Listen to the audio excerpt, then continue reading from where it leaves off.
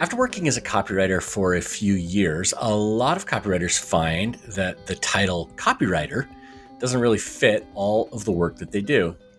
Yes, they use words to help their clients communicate the right messages, but often they do a lot more than that. And the strategic problems that they solve are bigger than headlines, body copy, and calls to action. They may help with content strategy. They may help with offer creation or with brand strategy. That's what Tiffany Ingle, our guest for today's episode of the Copywriter Club podcast, does for her clients. And in this interview, we asked about her process for discovering and telling better brand stories. And what she shared will be useful for anyone who helps clients write and tell their own brand stories. But before we get to our interview with Tiffany, you may have seen an email or maybe a couple emails from us about our new intensive designed to help you find clients consistently. So, Rob, I just want to share why we created this new intensive. We could have created many different new products, but why did you feel like this one was important? Yeah, well, we actually surveyed our email list, and we had about 150 people just respond really quickly with the thing that they would like to see us do, the number one question that they're struggling with. And more than half of the people who responded said they wanted help finding clients, help with leads and the process of going through, how do they even pitch or land those clients? And so we've spent a lot of time putting together basically a workshop series that addresses that need, and we'll give everybody who joins the tools, the training, and a system for habits that will make it a lot easier to implement this on a daily or a weekly basis in your business. Yeah, it's great if you know that you need a system that can help you find and then book clients consistently, and you're struggling with this, maybe because you just don't find the time to do it. Or maybe because you're trying different strategies that just aren't working.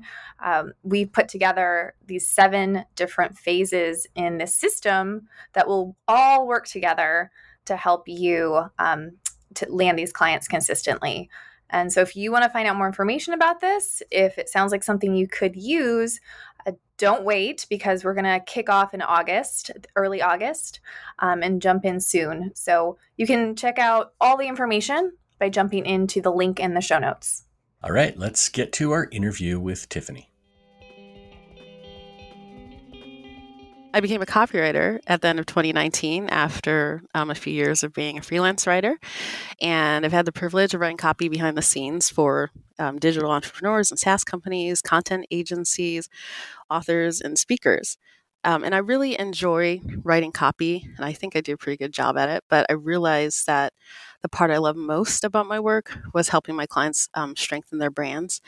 And I guess from a personal perspective, when I first got started as an entrepreneur, I spent so much money on all this training over the years to try to learn how to run a business. And I always felt like I was getting really small pieces of the puzzle. But since I didn't know what the full picture looked like, I couldn't put it together. So I didn't have a strategy for marketing myself. I didn't have a compelling story to serve as the unifying message for what I need my audience to believe about me. And I didn't have a way to easily build out and test new offers. And that's all because the one thing I hadn't learned how to do was build a brand. And without a brand, you won't be in business for long. So, the more I worked with clients, and I got into things like research and positioning and voice and messaging and offer optimization, I realized that I was more concerned about how the work I was doing on a launch or on standalone assets fit in with their overall brand strategy. And so I decided to move away from execution and to really focus on those foundational elements of running a business. So when you say you moved away from execution, you're still executing, but you're executing on something different, right? You're not doing as much copy, you're doing more strategy. Am I right in that? And will you talk a little bit about the difference as you see it? Yeah, that's correct, Rob. Yeah. So there was a time when people would come to me for launches, or they want sales pages, things like that. And now when I work with people, it's typically just to strengthen their brand. So yeah, we put together a roadmap. I do that kind of work. Or maybe we'll focus just on the messaging, because the messaging really ties everything together. But yeah, as far as doing a lot of the projects that copywriters typically do, I have not been doing that as much lately, and I'm really enjoying, helping people put together a big picture strategy for how they're going to grow their businesses. Okay, so Tiffany, I want to go back to 2019 because that was a good year. Let's go back in time. And how did you get your first few clients? How did you build in those early months as you were gaining traction in your business? Okay, so my first clients were actually people that I knew just from being in different circles, different business circles online. And I approached them and asked if I could do some case studies for them, because that seemed like a really good way to dip my feet into the copywriting waters. But then, a couple months later, when so so this is like the end of 2019, when I started. So a couple months later, the pandemic was a thing.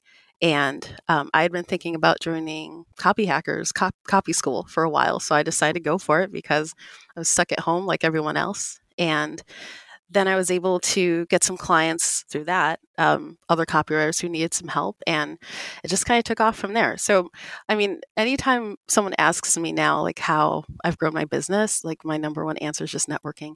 I just really take a lot of time to get to know people, and just to build connections for the sake of just making a new friend, and inevitably that leads to more business down the line. Yeah, I want to go a little deeper on networking and making those connections, because this is something that a lot of us struggle with, even when we have a good business that, everything seems to be going well. It feels sometimes like it's really difficult to create new relationships or to reach out to new potential clients. So, Tiffany, what are you doing to actually do that? Obviously, we're not necessarily talking about pitching here. You're actually creating relationships and friendships and connections. How do you do that? So I'm a professional community member and group chatter. Like I love just hanging out places where I can meet people who are doing amazing creative things. And I always let people know if they want to do a Zoom chat, or even like a good old fashioned phone call. I'm always down for that. I've even recently started meeting people locally, which has been pretty fun and just a little surreal, because I I never thought I'd be running my business like offline too. But no, I let people know I'm open. I guess other places where I've connected with people include LinkedIn, Twitter, just joining conversations there. But yeah, mostly just being a part of really cool communities and showing a genuine interest in people, and also letting people know I'm open to teaching things, like even if it doesn't directly align with my my business goals. Like if I can share something that I know to help someone else, I'll do it. Maybe we can break this down even more because I know this comes naturally to you. And I feel like you do have so many great relationships, and this is where a lot of your projects come from. But for some copywriters, it doesn't come as naturally. And so when they hear you say, group chatter, I'm not sure how you worded it, but like you're a professional community member and group chatter expert, if that doesn't come naturally to them, but they do want to build stronger relationships that can turn into projects and paid work,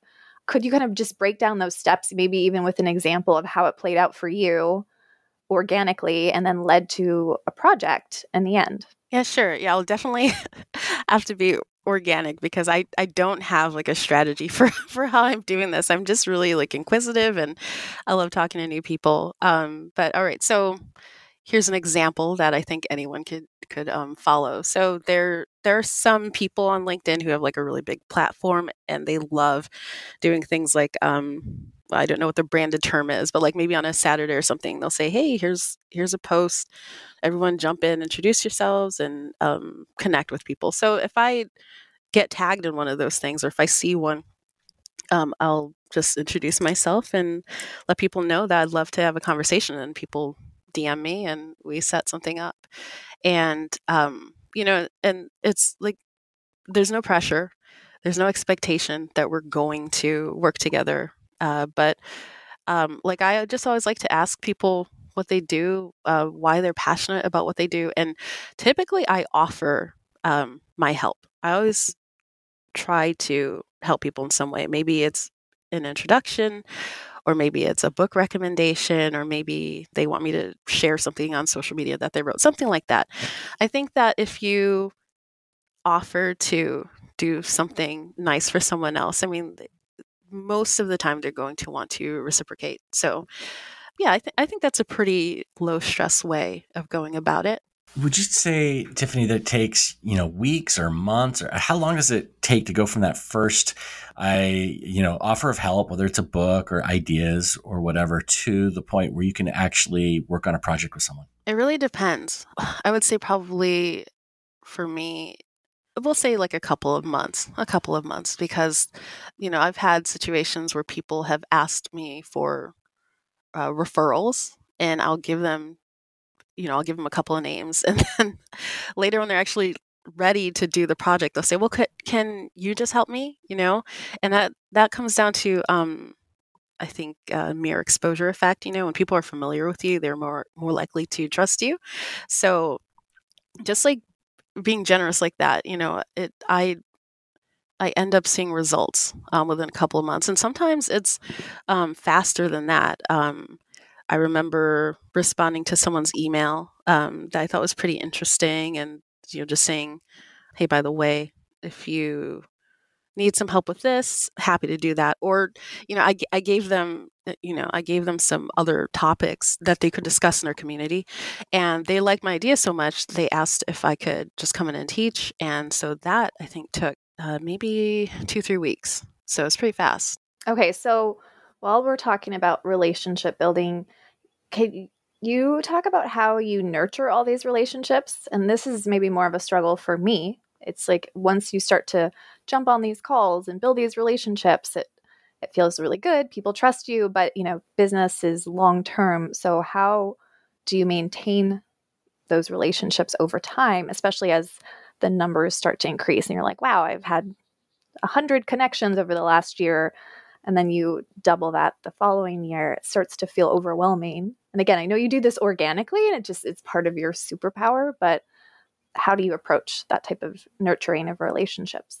It's really interesting to hear you say that, because one thing people are often surprised to discover about me is that I'm an introvert, and not just like any kind of introvert. I'm an extreme introvert. Like I am worn out easily by social interaction, but I don't have a strategy. I just really am so interested in supporting the people I meet that, like if I'm on LinkedIn, for example, and I happen to see a post from someone I connected with, I'll just send them a message, or maybe like a voice note, which is really fun. I find that voice notes are easier, when you're really busy, and they also feel more personal. So that's where being a professional, like, group chatter, I don't know, a professional friend, I guess, just comes in. Like I try to build time into my schedule to do that, just to take a few minutes just to see, if someone's on my mind, I see what they're doing on Instagram, or, let me make sure I've been opening up their newsletter lately. It's just a regular part of my day. I wish I could say I had a strategy. When I meet somebody and I like them, I just kind of collect them, and I want them to be my friend forever. So I just make sure that I check in with them when I have time. It feels like you've just given us the secret to connecting with you, Tiffany. Is we just need to tag you in whatever social media we see you in, and that conversation will start on its own.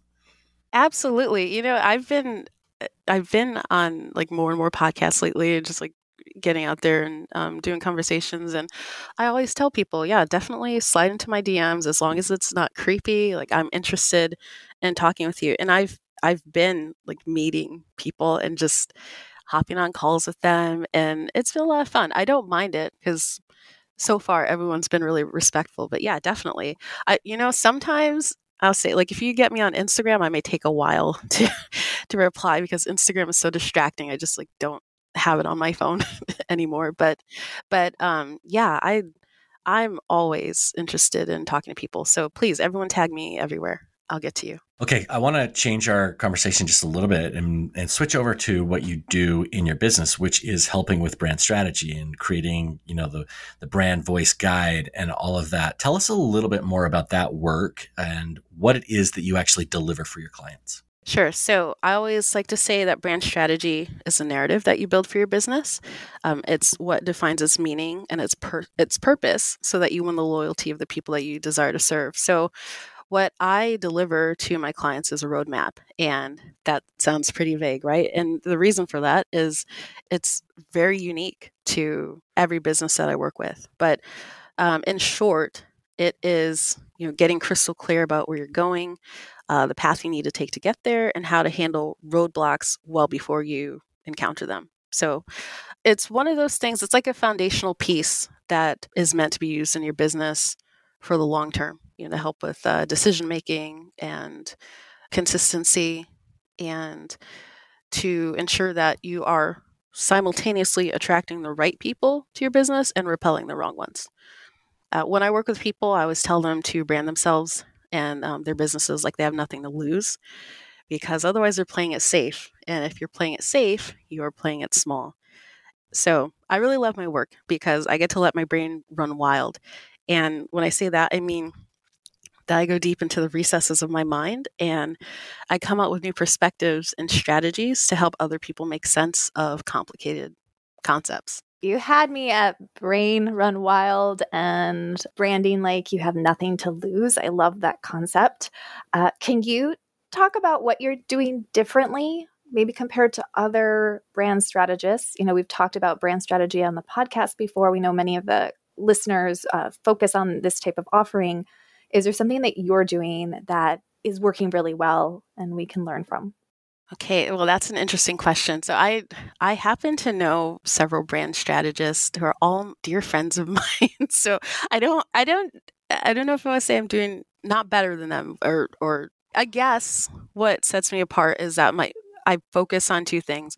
One, I insist that my clients view themselves as artists, and the reason I say that is best summed up by a quote from The Practice, Seth Godin's book. I know he's been on this show before, but I just love this quote.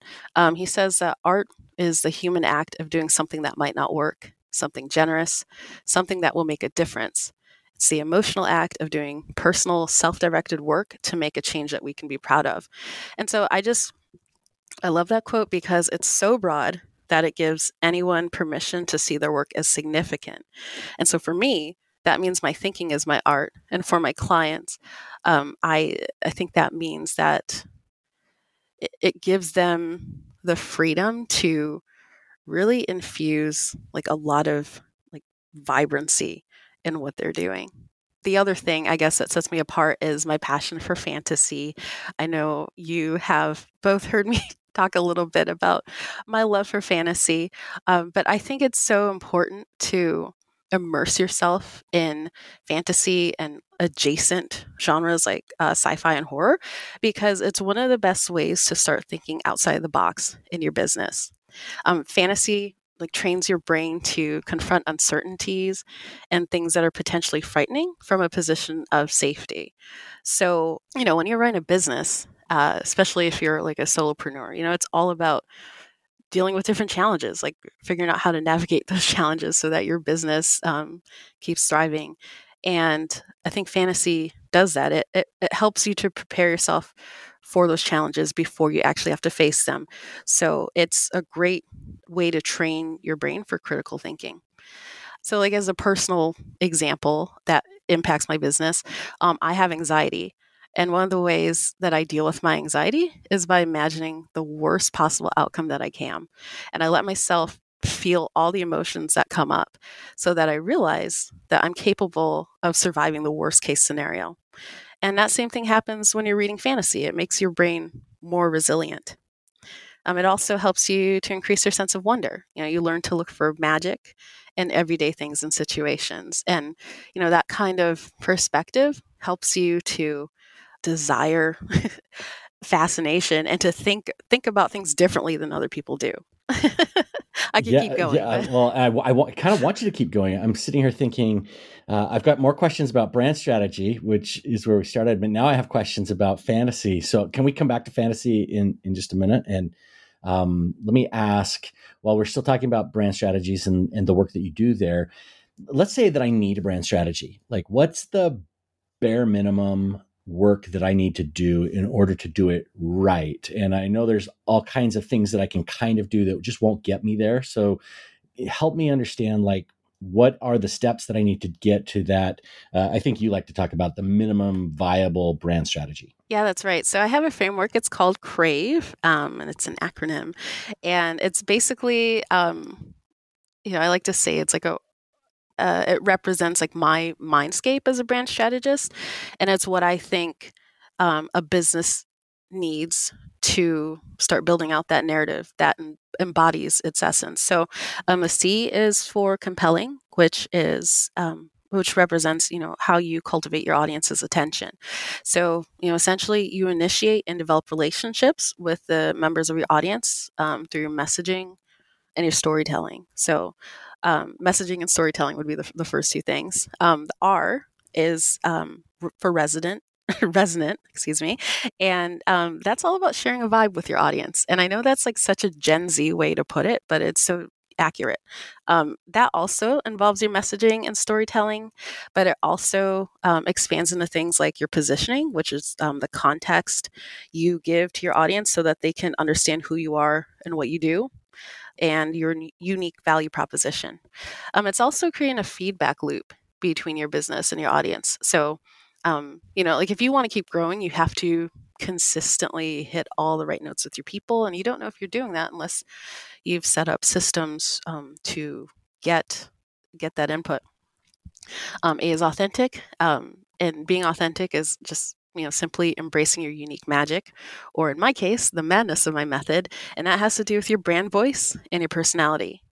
V is vivid. That's your North Star, your fixed points. And that includes things like your business model, the audience, the different segments of your audience, offer optimization, and your strengths and weaknesses, like a SWOT analysis. And the E is for emotive. These are the things that people typically think about when they think about branding, brand identity, things, the elements of your brand that trigger that visceral response, different touch points. So all these elements that I mentioned, they should spring from a single core truth or a big idea that you want to rally your audience and your customers around.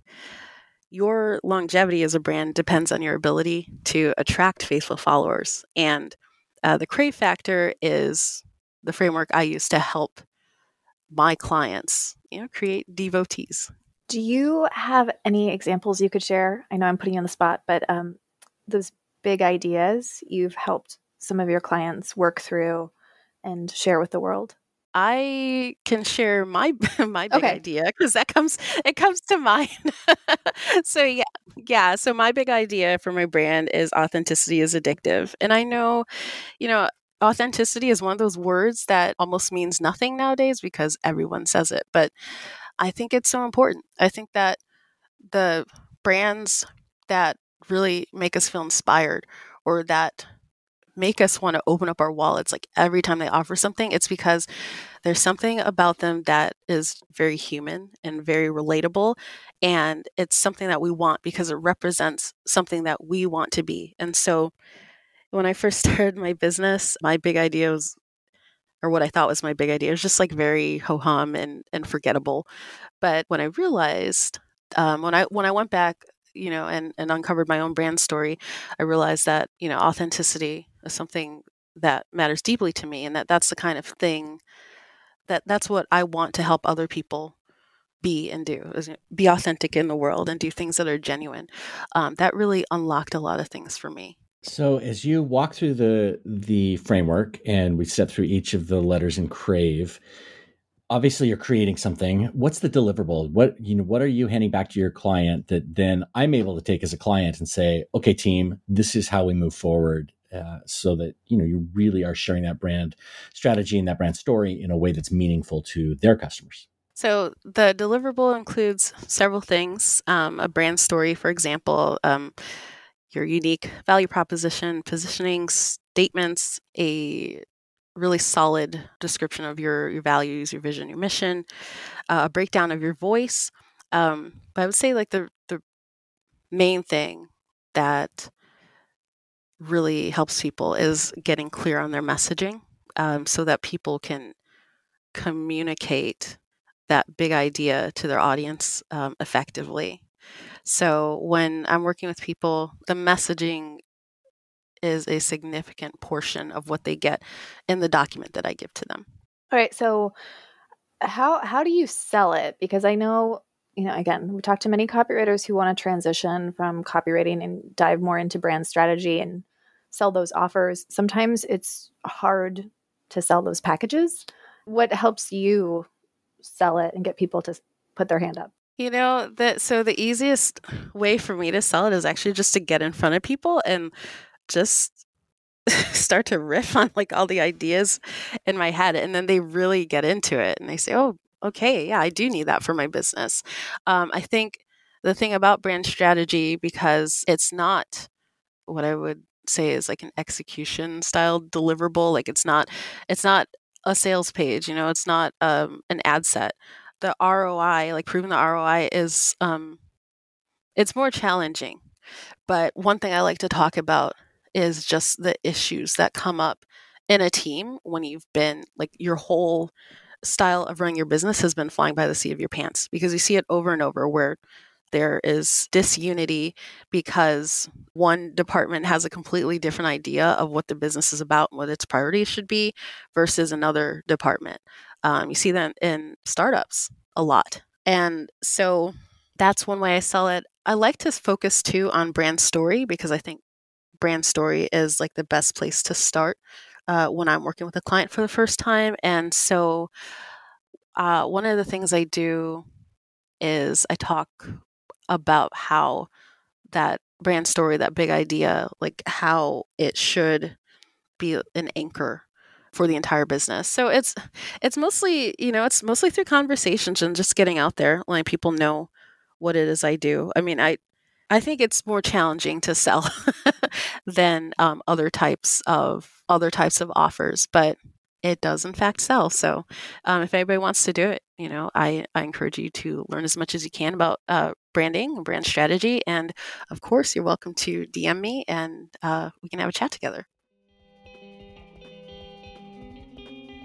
All right, Kira, I know we didn't record this one too long ago, so it's pretty fresh. We've both kind of gone back through and made a few notes about what stood out to us and some of the stuff that Tiffany shared. There's a lot of really good stuff here. So yeah, why don't you start out? Let's talk about what you want to talk about.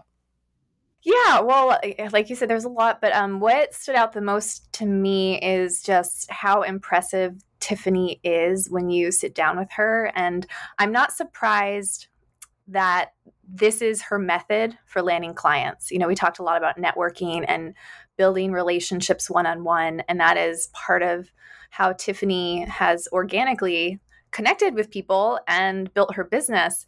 And when you sit down, and we've sat down with Tiffany many times as we worked with her in the think tank, but even just having this intimate conversation on the podcast reminded me of the power of doing that, and how for some copywriters, that is their strength, sitting down with someone and talking about ideas and really showing their brilliance as an artist. And I think of Tiffany as an artist, and that helps. At least to me, she stands out from all the other copywriters in the space because she really leans into the artistry behind what she does as a craftsperson in this space. Yeah, thinking about what Tiffany shared around the idea of networking and connecting with others, there were really three things that jumped out at me. Number one, she said playing safe is playing small. And she said that specifically in relation to sharing your values and your opinions on, with your brand or, wherever you're showing up. But there's a lot of truth to that. And that doesn't necessarily mean that you need to show up as this loud proponent for everything that you believe, but oftentimes we default to the things that other people are doing. And because we're playing safe, we just kind of meld into the mass of everything else, and we don't stand out. We're not playing as big as we could. That was one of my favorite parts of our conversation with her when she said that. And she said that she loves her work because she lets her brain run wild. And I think just that part of the conversation was so powerful to me too, because I think there are times where I've played it safe. I feel like even maybe, more recently I've started playing it safe. And so it was just a good reminder to really channel that, like Tiffany, and take more chances. Yeah. The number two thing that stood out to me around networking is just her emphasis on nurturing relationships. So there's a whole lot more to actually networking than just handing out a business card or connecting with somebody on LinkedIn. Those are the kinds of things that we think about when we think about networking. They're maybe the first activities that we do.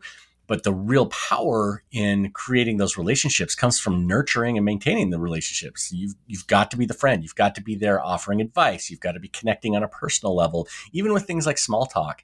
And making some time to do that, whether it's daily or weekly, really matters when it comes to creating relationships that then turn into clients or referrals or even just great support in your business. Number three is when Tiffany mentioned, your brand, the brand stories that you tell need to either attract the right customers or repel the customers who are wrong for your business. And again, this goes back to that playing it safe idea, but a good brand isn't going to appeal to everybody. There's a lot of things that we'll do that will push away the people who aren't right for us, whether they're wrong on a price level or in a niche level or on a values level or a deliverables level. Like there's so many ways that clients are not a good fit for our businesses. And we need to be talking about these things, sharing, our brand stories in a way that push away the wrong people and attract the people who we can really help. Yeah. And as we're talking about networking, Tiffany said she always tries to help people in some way. And she always tries to give to them first without waiting for them to do something for her. And I know that's gone a long way for her because I know she has so many strong relationships just in the copywriting community that we're in. So it's working for her. Another thing that I really like is Tiffany's approach to the process of creating and telling brand stories. She shared her CRAVE framework, and I don't think we necessarily need to step through each step of those again. She did a really great job of talking about it, but the fact that what you're doing needs to resonate and connect, again, almost reflects the way that she creates those networking relationships. She's doing the same thing for the brand she's working with in telling stories that then connect with their customers. And her framework, I think, is a really good way of thinking through the process of creating brand stories, brand strategy, and other brand elements that do that. Yeah, and I like how she simplified the whole process by just speaking to a single core truth about your brand and just simplifying it. And she shared the example from her brand, which is authenticity is addictive. And so the simplicity behind that really stood out to me. And I think sometimes we overcomplicate these things, especially when it's about our own business. And so I think this concept around a single core truth is something that many of the copywriters listening, including the two of us, can walk through that exercise so we're really clear about our core truth for our brand.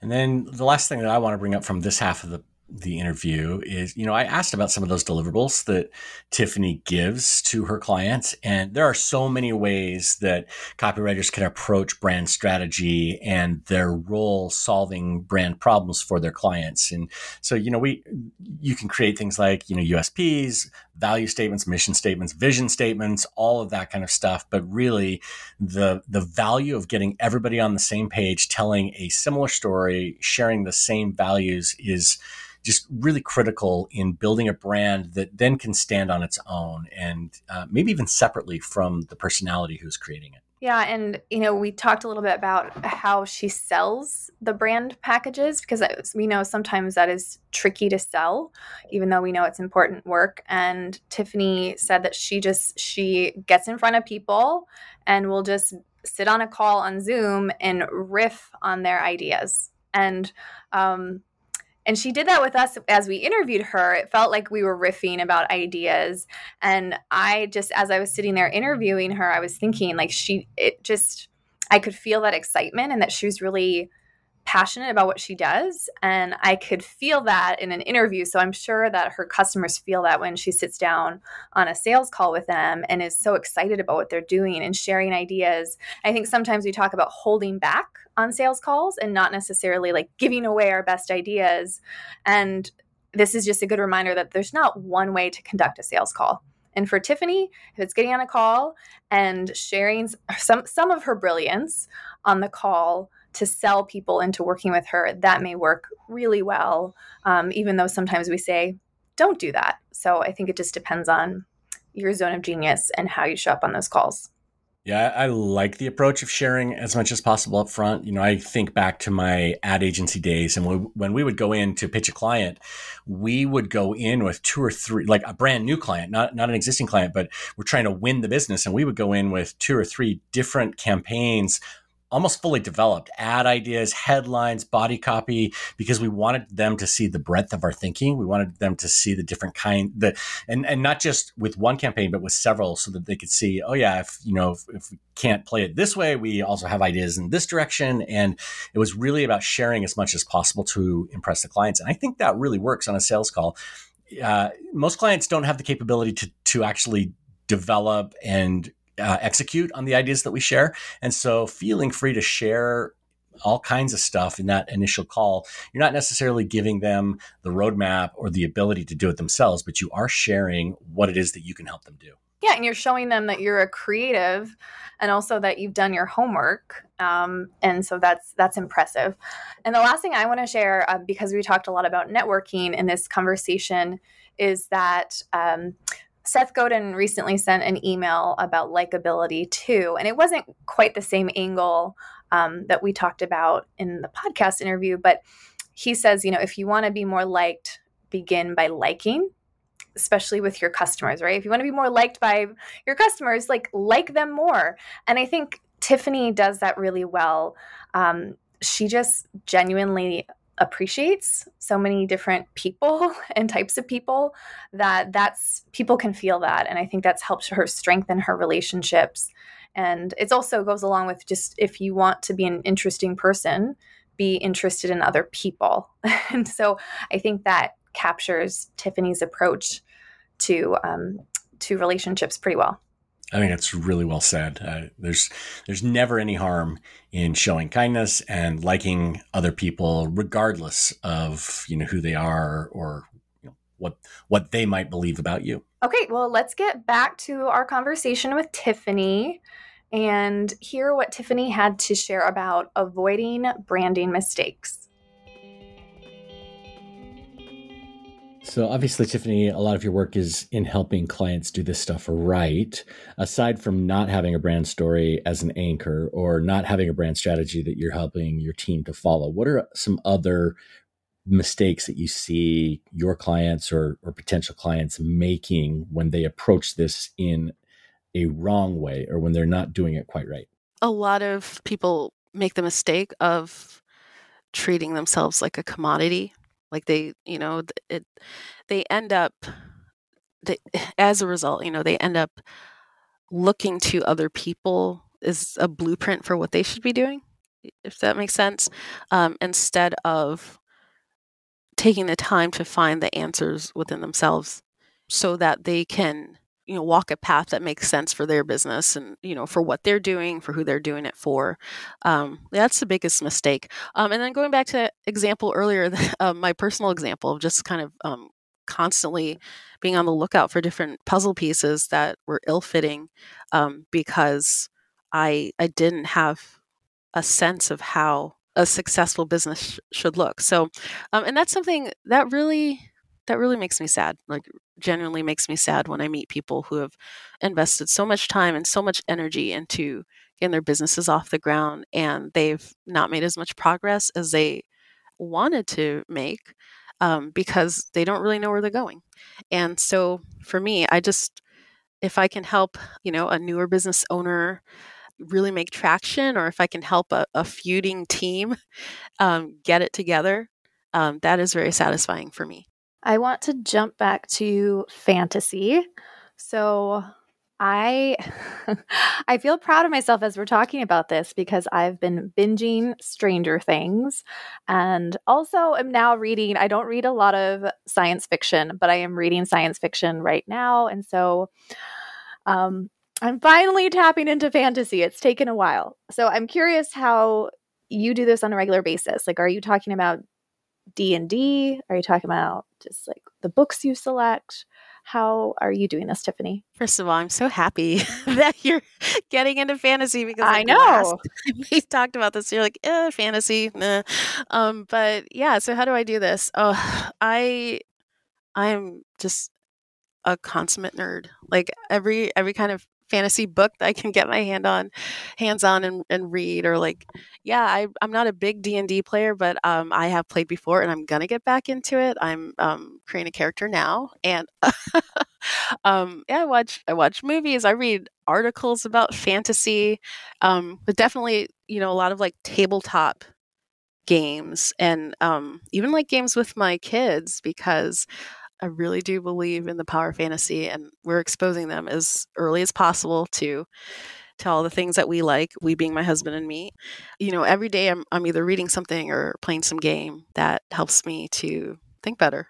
Okay, so let's list a couple of favorite books, because now I'm curious what Kira's reading in science fiction or whatever. I read quite a bit of fantasy as a kid, and then I kind of left off for a long time. I read the Lloyd Alexander books and stuff when I was young, and then a few years ago I started reading some fantasy that's sort of historical based. So some of Bernard Cornwell's, like what is it, the Last Kingdom series, that kind of stuff. But I'm curious, Tiffany, like if you're saying, hey, if you want to get into this, what are some basic stories, books, some of your favorite series that you would recommend? And Kira, I'm curious, like what's the sci-fi that you're reading?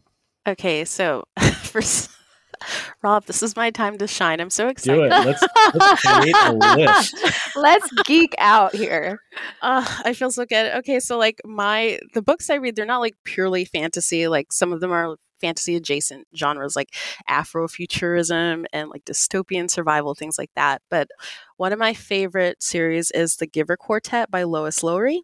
Like most people, or maybe a lot of people, are familiar with The Giver, but it's the first book in a series, and it's just so good. Don't watch that movie. Please read the books, because the movie, sorry, Lois Lowry, but I don't know why she let them do her that way. They did her dirty. The books are a masterpiece. They're amazing. I also am a big fan of Octavia E. Butler. The Parable of the Sower is a good one. Wild Seed is another amazing one by her. Oh, and Kindred. Kindred is very difficult to read emotionally, but so good.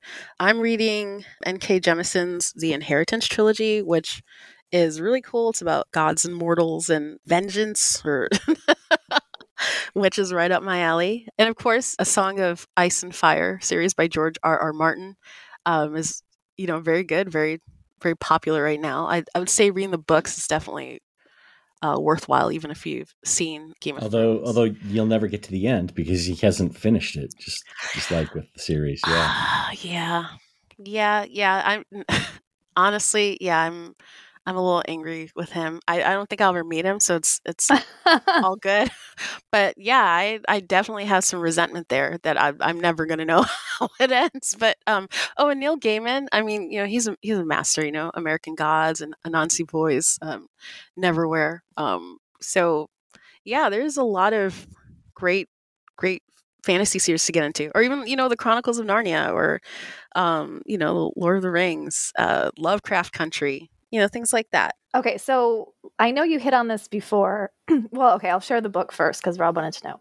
I'm reading The Ministry for the Future by Kim Stanley Robinson. Rob, have you read that one? Nope.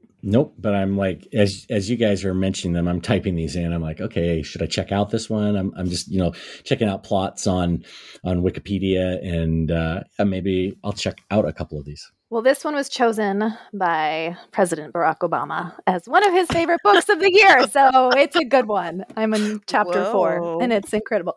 Okay, so the question was, I know you touched on this earlier, but now that we're really digging into fantasy, can you just kind of list for someone kind of like me a couple months ago, who's not into fantasy, or who's just put it on the side, maybe like Rob since childhood and is excited about this? Can you just kind of list some of the benefits that you've experienced, Tiffany, from tapping into this? Like, how can it, not that everything has to have an ROI, but it sounds like it has had some benefits for you as a business owner and then just as a human. Yeah, definitely. So I think that fantasy helps me to be more imaginative, and that is so important for innovation. And you have to have the right inputs to keep your imagination in top shape. And I always say you're not going to get anything like that from personal development porn. Novel problems require novel solutions, and I think you get that by letting your brain roam free. And so when you get into a fantasy book and you're in a completely different world with different rules and different geography and people and cultures and histories, it really is eye-opening.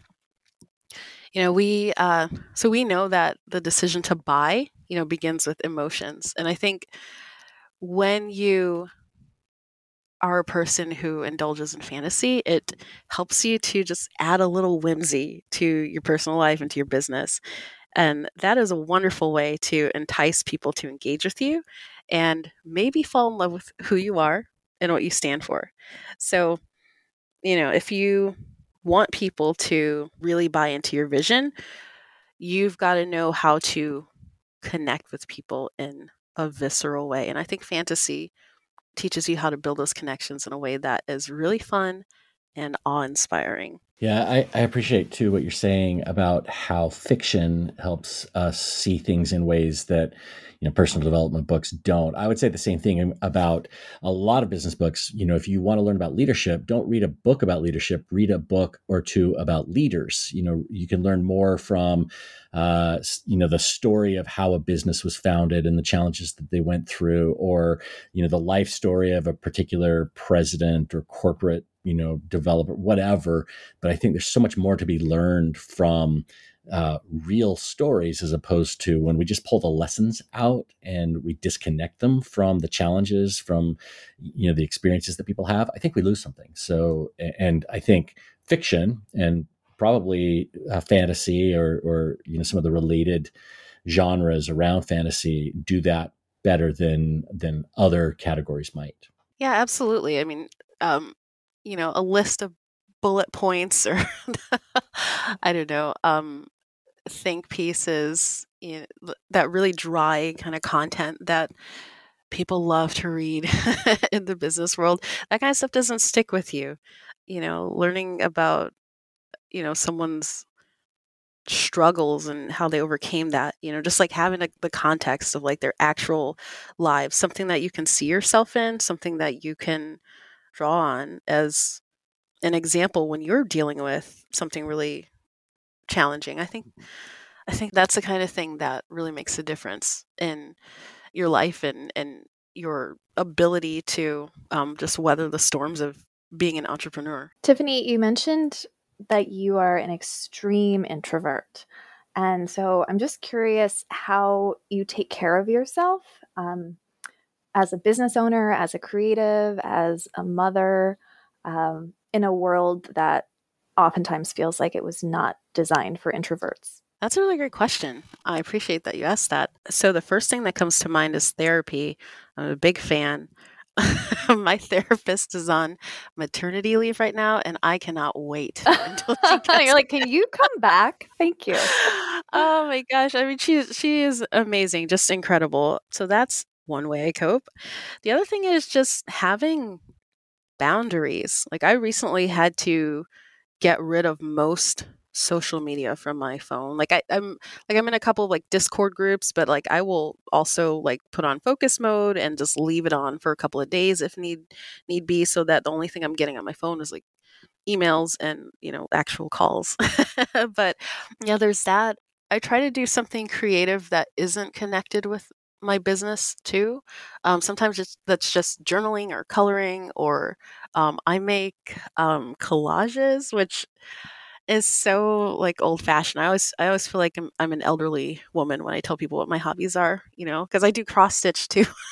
you know just like just stuff like that. I mean, that's really it. And I am very fortunate to have some amazing people in my life, friends I've made through doing business. Some of them I have not actually met in person yet, but I plan to. But we have this shared experience of trying to do big things in the world. And, these are the people that I can talk to at like 3 a.m. if I'm like anxious. And 3 a.m. because, maybe they're in Ireland or something, or north, or like somewhere like pretty far away from Seattle. But yeah, just talking to people who can relate to the experiences I'm having, and just making art purely for the enjoyment of it. Yeah, that's how I take care of myself. Can we talk a little bit more about anxiety and how it shows up, but more importantly, some of the things that you do in order to work through it? I know oftentimes there's no overcoming it, but in addition to fantasy and the skills, the ideas that brings, when you're anxious, Tiffany, what do you do? What's your toolbox for still getting stuff done and showing up the way that you want to show up for your business and your brand? Sure, yeah. I'm always happy to talk about anxiety along with grief and mortality, because I find that we business owners, we tend to shy away from really personal topics like that because we're afraid of how people are going to judge us. But the fact is, people are going to judge you all the time, and no matter what you say. So, I talk about those things, because they impact my work. And one of the ways that I confront anxiety is with my art. I like to say that anxiety is a superpower of mine, because the only real cure for it that I found is taking action. So creating gives me relief. And again, talking to people, just telling them, hey, I feel anxious right now, so that I'm not like so obsessed with trying to appear like I'm calm that I start to have trouble communicating, or so that I'm not making myself behave in a way that is just, worse than if I would just be honest about what's going on with me. So yeah, for me, that's not oversharing. I think, maybe for someone else, they would consider, talking that openly about, like mental health, like oversharing for them. And that's fine. I guess I would recommend that they have, a therapist, or, a close circle of friends that they could confide in then, because you have to get it out. If you keep it inside, it's only going to get worse. I am curious, Tiffany, what specifically has helped you the most in your business? Just feel like, you really hit your stride and just things are clicking. Maybe there are multiple ingredients, but what comes to mind for you? All right. So a couple months ago, I received some really good advice from someone in one of the communities I'm in. He's my peak performance partner, which is such a cool title, by the way. And we were sharing our goals for 2022, and he went first, and then when I shared mine, he was a little disappointed, and he gave me a warning. He said that all my goals were tied to things that were outside my control. And he advised me to find ways to measure my success that are 100% within my control.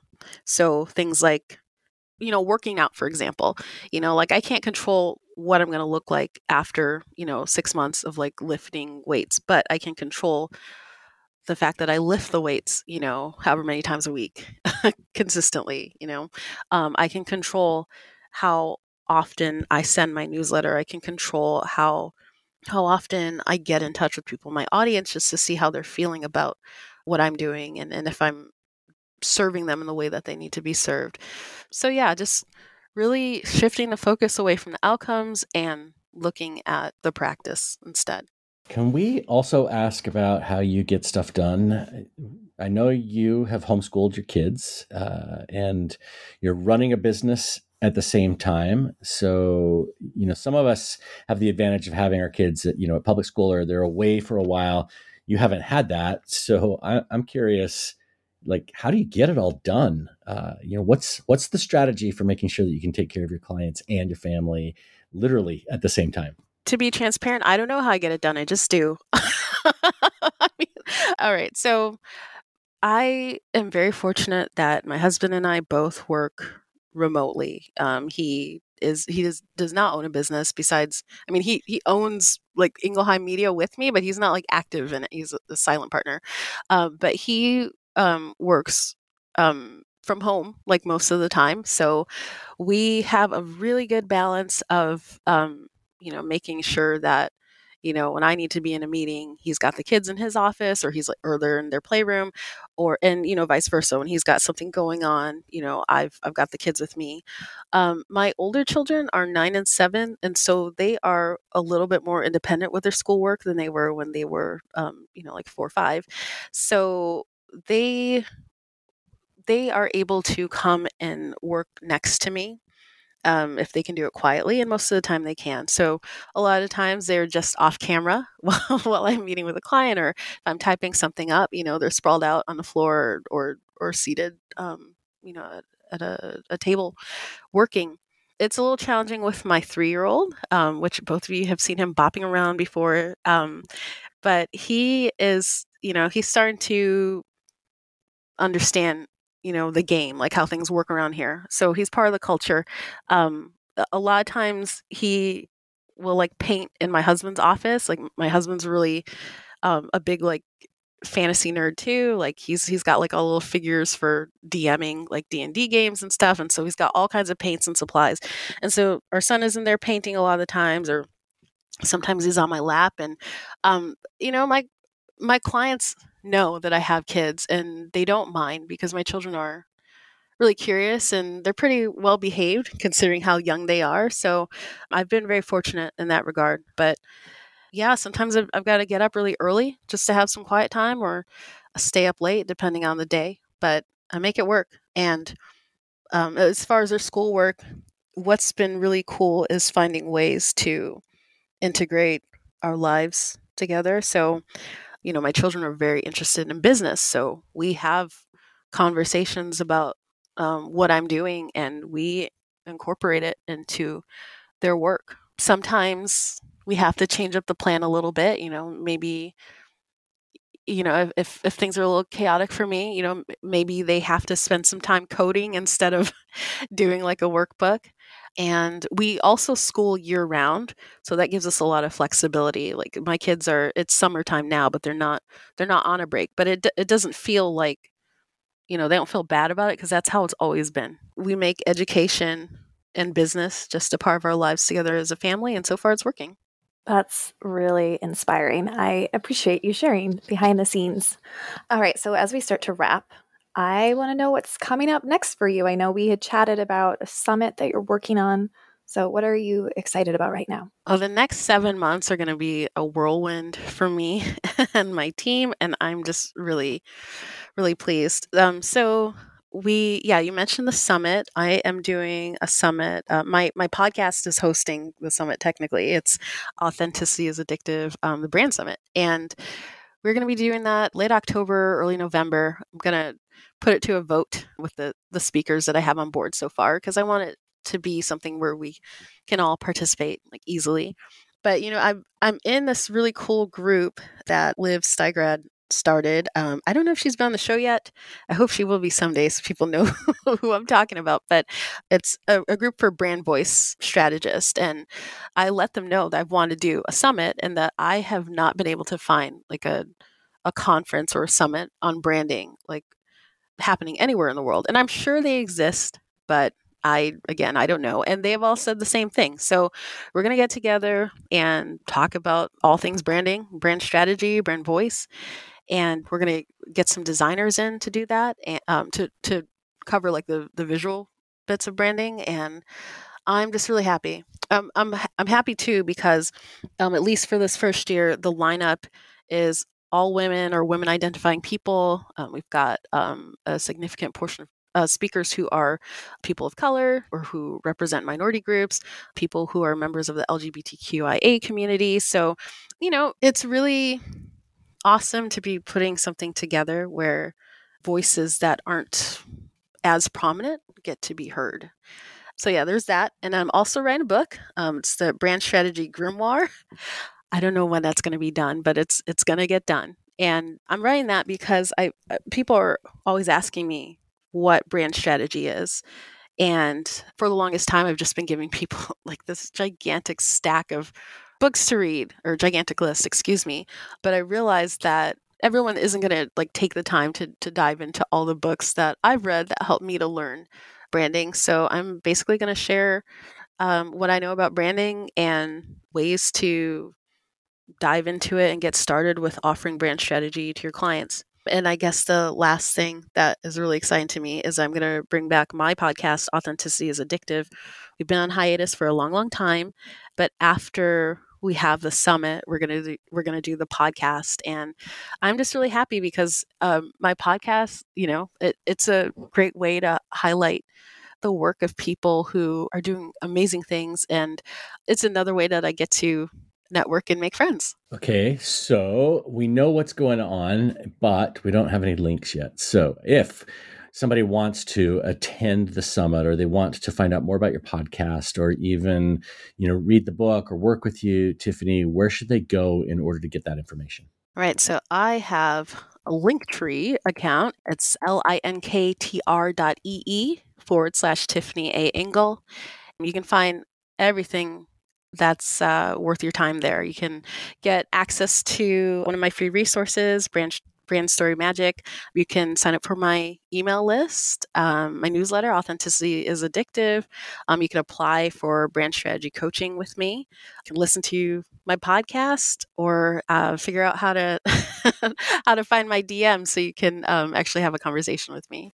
Thank you so much, Tiffany, for being a part of this conversation. And I'm going to make you a friend forever, as you do with other people. You're not escaping that. And I just feel really inspired between binging Stranger Things last week, reading this book, the science fiction book, having this conversation with you. I feel like I am so ready to embrace my inner nerd. And so thank you for gifting me that. I appreciate it. You're welcome, Kira. Yeah, definitely. We are friends for life. Rob, you and I are friends for life too. I'm up for it. I'm totally up for it. In fact, I may be knocking on your door to hang out sooner than you think. So let's do it. He'll bring his D&D. He'll be ready for some D&D. That's right, Rob? Oh, we'll be ready for sure. Yeah. Awesome. Thank you for having me on today. It's been great. And I can't wait to see you guys again, spend some time with you wherever, whenever. Soon. We'll come to you. We'll go to Seattle. That's the end of the interview with Tiffany. Before we jump off, Kira, how many fantasy books did you add to your reading list as Tiffany was running through them all? I definitely wrote some of them down. I currently have a lot of books next to my bed. So I am not adding any more for now, but I am keeping those in mind. I will revisit this podcast when I need more books.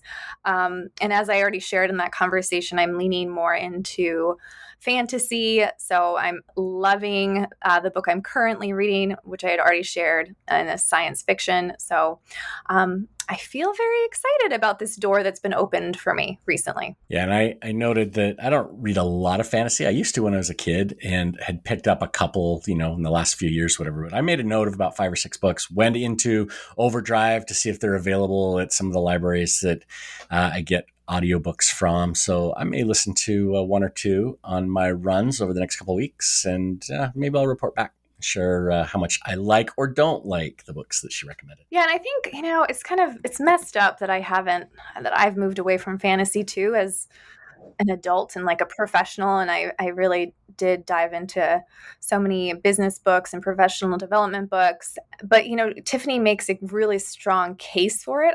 It's a shame that I even need a case to read fantasy, but she makes a great one about how it can help you with critical thinking. And so just hearing that, like that gives me a reason with my limited time to do it, where I'm like, okay, this is not just fun, but this is going to help me think more critically in business and in life. And, she mentioned it will help you let your brain roam free, and that if you want to solve novel problems, then that requires novel solutions. And the way to do that is by reading these fantasy or tapping into fantasy movies and games. And so, again, it's like I'm embarrassed that I needed a case for it, but I did. And so if you need a reason to, I think Tiffany can push you over the edge. And it's not just fantasy. I remember hearing that Gary Halbert would give all of his copy cubs a Travis McGee book. And that's a crime thriller, story or whatever. I think there's like 20 of them that John McDonald wrote. And it really is about stories. It's about language. It's just getting used to, hearing words in different ways. But also fiction is just so good at capturing the human experience, right? And seeing different ideas, different ways of living, different plots. So, maybe fantasy isn't your bag, but don't give up on fiction. There are plenty of other fiction writers out there who are extremely good writers. I love crime fiction, and so I read a lot of Michael Connelly. And I think if he wrote in a general fiction genre, he would have all kinds of prizes to his name, and not just the crime writer prizes, because he's just such a great writer. And there are good writers in all genres. Yeah, and this is just a reminder, I think variety is the key, right? Just with your own reading. And for so long, I was just reading one type of book over and over again. And so it's taken me a while to open my eyes to everything else that's out there. And I know we talked about Dungeons and Dragons, but this is something that is on my bucket list because I really want to get into it, and I want my kids to be into it with me. And so that's something I want to happen over the next few months. Awesome. I'm not sure I'm a Dungeons and Dragons aficionado. I played when I was like in 8th grade or whatever, but I'll stick with the books, I think, for now. Okay, that's fair. What else stood out to you as we were wrapping up this conversation? Yeah, one other thing that I really like that Tiffany mentioned when we're just talking about getting things done, but also her toolbox for anxiety and negative, overcoming negative events, all of that. When she shared the idea of shifting away from outcomes and focusing on practice, forgetting the things that are out of your control and focusing on the things that are in your control. So, moving away from goals like, oh, I'm going to make $100,000 or I'm going to work with 20 ideal clients. And because those things are not entirely in your control.